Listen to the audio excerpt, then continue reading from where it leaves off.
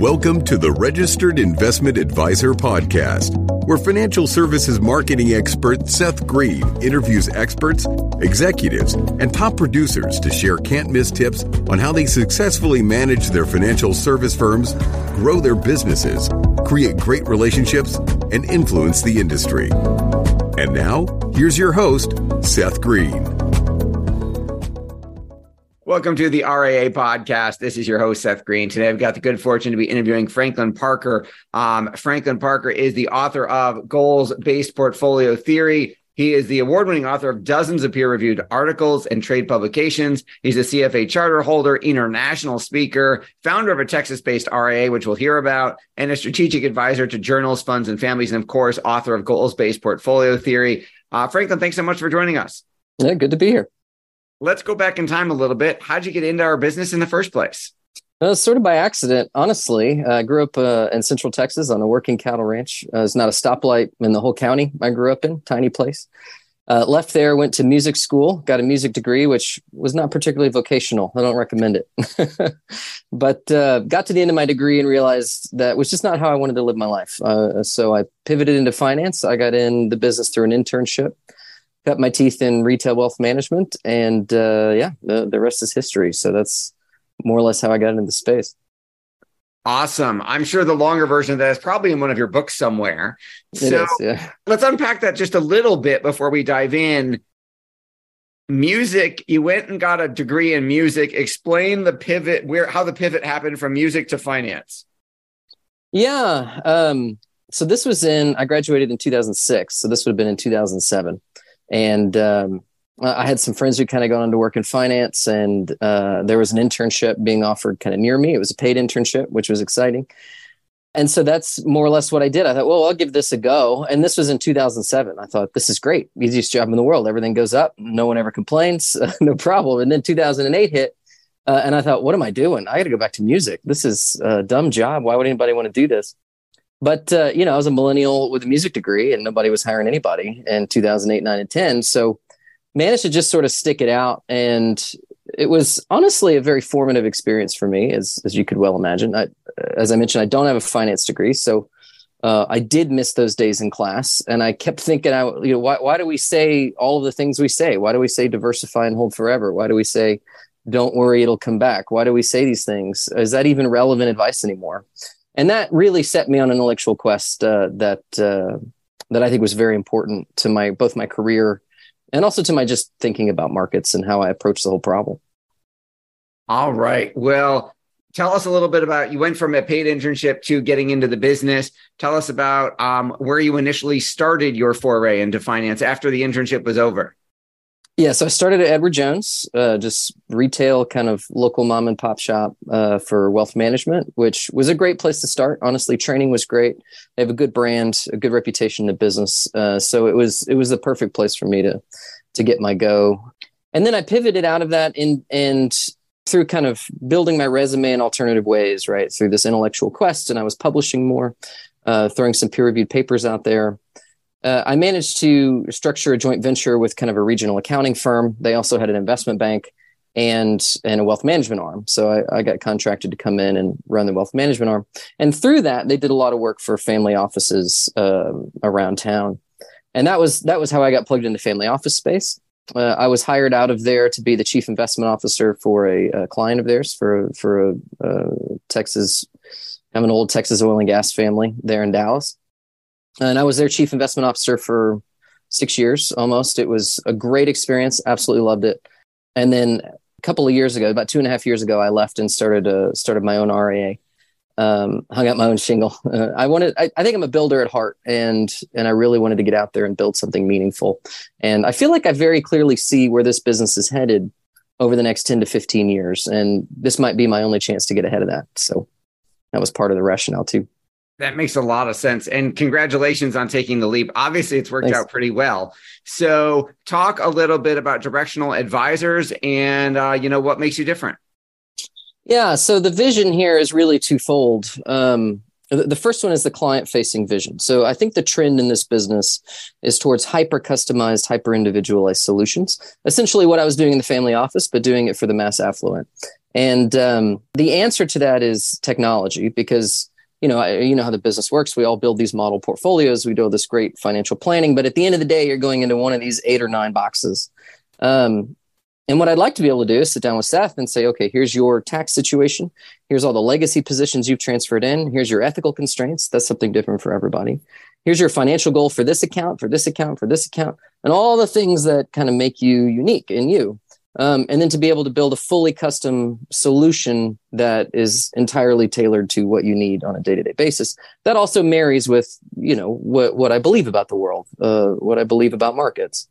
And the only way you can do that is through the leverage of technology. So working to build out the technology and then also working to kind of deliver those kinds of solutions to clients. On the advisor side, the vision is to really be a place that I would want to be as an advisor. So one of the big things I'm working to solve is most advisors' number one problem, which is marketing. So I'd like to be a home where, you could come and then you get not just a payout and not just a check and not just this cool thing we're doing for clients, but also like, let me just give you clients until you tell me to stop. Right. Marketing in this business is still stuck in 1984, I feel like. And the way Morgan Stanley grows is not to pick on Morgan Stanley, it's just the business, but the way Morgan Stanley grows is they hire, 10 folks, 9 of them fail, and they've grown. I would really like to be a place where we're adding value to an advisor's book. And a big piece of that is marketing. A big piece of that is delivering a better message to clients. A big piece of that is culture, right? A culture of ideas and dynamism, as opposed to you feel like you're just part of a kind of a corporate cog. So anyway, that's really the 2-part vision of what I'm doing here. And pretty excited about where we're going. Absolutely. It sounds exciting. What inspired you to write the book? Well, it was all of these ideas kind of coalescing. Remember that intellectual quest coming out of 2008?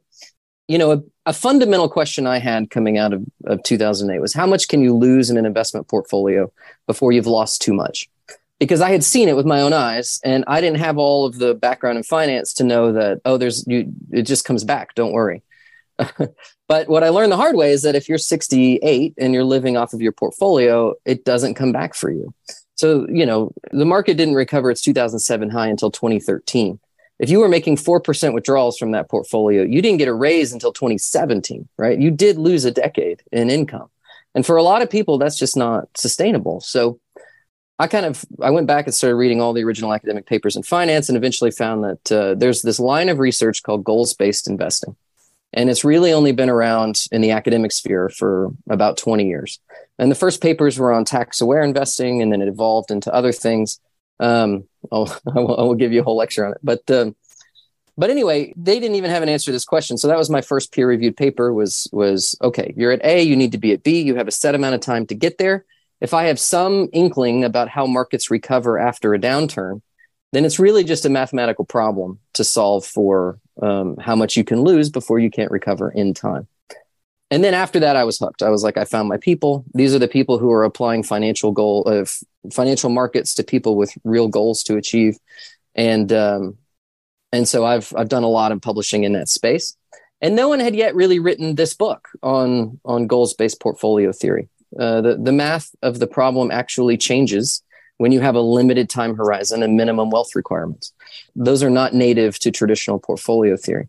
And so as soon as you start doing that and changing the math, there's a lot of really interesting things that cascade out of that. And I wanted to explore those. So that's what the book is really about. Awesome. And then who is an ideal client for Directional Advisors on the retail side? And who's an ideal advisor to be part of your organization? Yeah. So the ideal advisor, there isn't really a box yet, right? We're still young. We're still kind of trying to find the right person and the right people. It's firstly about culture on the advisor side. It's about someone who has kind of a dynamic thought and is excited about what the future brings for this business. But, the advisor who's probably 3 to 6 years out, who knows what they're doing, is probably not getting the level of support they need from their existing firm. Those are probably the folks that would be a good fit for us. I think we can add a lot of value in both directions with folks like that. And then on the client side, we're really targeting what I call the mass affluent. So we're talking 500,000 to 8-10 million ish. Of course, I still have a foot in the family office space. I do a lot of consulting work there, and so certainly capable of handling much larger clients. But I think for the most part, that's what we're targeting. And then, I mean, you're talking about, for most advisors and RIAs, marketing is the holy grail, right? If they just had a system that was putting them in front of more of the right people on a regular basis without necessarily them having to run all over town and do seminars or whatever it is they don't want to do, that would be the holy grail to them. How are you getting your advisors in front of the right people?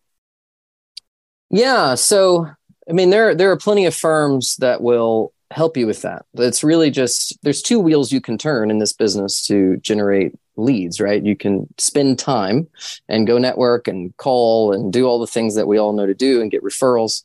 And that takes time. Or you can spend money. And if you spend money, you're going to be paying a marketing firm of some kind to go out and do the marketing on your behalf.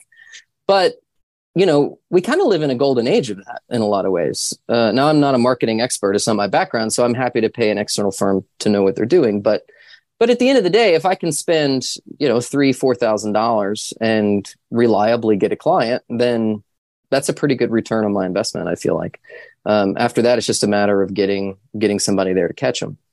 And that's the stage we're at. What your passion is obvious. What do you like best about what you're doing? The ideas side of this business has kept me here for sure. I mean, I'm a musician by heart. I'm kind of an artist, but at the end of the day, the whole concept that we live and die by the power of ideas, and that you really can't lie about it. I mean, there's nowhere to hide. Your statement value is going up or it's going down, right? Your business is working or it's not. You can kind of talk around a lot of things, but you can't talk around that. And the fact that better ideas tend to produce better outcomes and worse ideas tend to produce worse outcomes is I just love that. That's what's kept me here for sure. All right. Well, congratulations on the success you've achieved. You've done an amazing job. And obviously you're carving your footprint and making your change in your corner of the industry. As that spreads, we'd love to have you back another time to talk more about that. For our folks watching and listening who want to learn more about all things Franklin and Directional and the book, where are the best places for them to go? So I'm not hard to find. If you just Google search my name, I come up pretty easily. But directional-advisors.com is our website. You can find me on Twitter. You can find me on LinkedIn. I'll accept most requests there. So yeah, it's pretty easy to get in touch. All right. This has been Seth Green with Franklin Parker from Directional Advisors. The book is Goals-Based Portfolio Theory. Franklin, thanks again for joining us. Yeah, thanks for having me. Thanks, everybody, for watching or listening. We will talk to you or see you next time. 49 faces looked to him in triumph. Over the last 12 months, they had each taken turns and promoted his business for a week at a time, driving over $987,342 in revenue. What if you had a network of 50 centers of influence who promoted your business every week for a year? Grab your copy of the #1 Amazon best-selling book, The Ultimate Guide to Growing Your Business with a Podcast, at 33% off the Amazon price by going to ultimatepodcastbook.com. Again, that website for 33% off the Amazon price is ultimatepodcastbook.com.